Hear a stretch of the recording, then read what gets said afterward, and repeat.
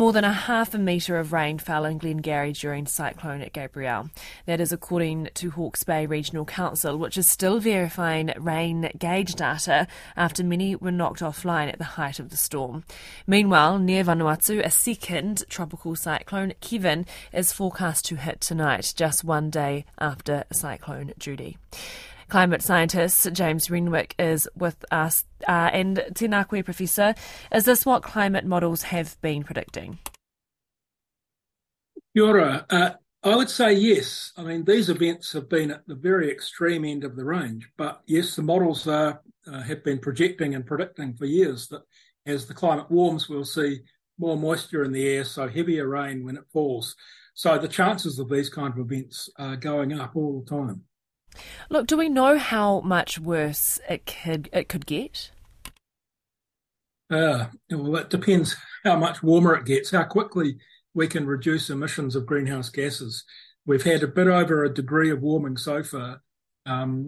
If we stop at, say, 2 degrees of warming, well, I'm not sure. It's not a straight line relationship. It's sort of exponential, the amount of moisture. So it could be a lot worse again at 2 degrees of warming. And if we go beyond that, it's going to become unmanageable at some point. That's the problem. That's why we have to reduce emissions and mitigate climate change as fast as we can.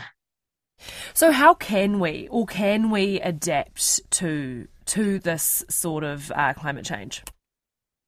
Well, we can adapt. At the moment, at least, we can still manage these extreme rainfalls, but we have to be prepared in the sense of having current infrastructure, houses and roads and so on, protected from flooding, and that could involve building stop banks. It could involve the so-called spongy city idea, exposing streams and wetlands and making the ground surface more able to soak up water when it rains rather than just have an impermeable surface like asphalt or concrete.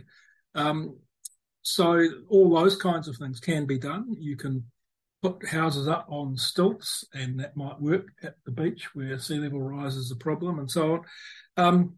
But I think in the longer run, we need to think about risk in different places and whether we'll need to move communities.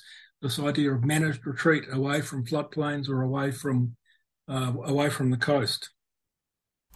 Thank you so much for your time today. That is Professor James Renwick, a climate scientist.